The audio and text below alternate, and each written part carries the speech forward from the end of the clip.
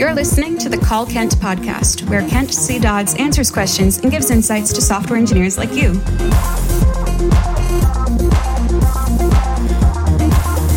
Now, let's hear the call. Hey, Kent. My name is Miles, and just wanted to say congrats on the new site. Looks amazing.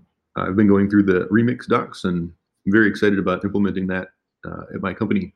I had a question for you about using GraphQL from within Remix Loader. We are using Hasura for GraphQL and auto-generating a lot of our APIs, and it's really saved us a lot of time and helped us out with a small team. But I was wondering if you could share sort of best practices for how to share the GraphQL code in the project in a clean way, and how to maybe import the GraphQL queries and mutations and stuff into the Remix Loader.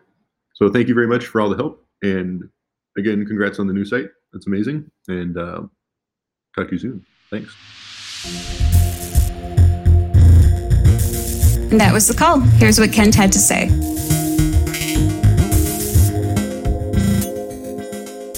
Hey, Miles. Thanks for the question. Really glad that you're liking everything. Yeah, I don't have personal experience with this, but I know that people are using GraphQL and Remix. That's one of the nice things about Remix being unopinionated about your data fetching, what data persistence layer you're using and stuff like that.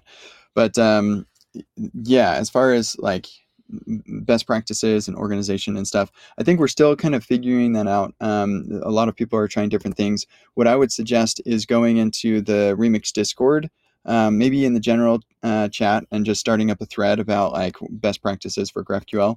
We do have an example in the Remix repo, and I'll add a link to that in our in the notes for this episode.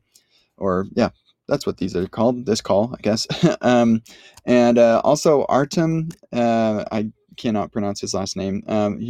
I also don't think I can pronounce his Twitter, but it's Kentanito, which I will put in the links as well.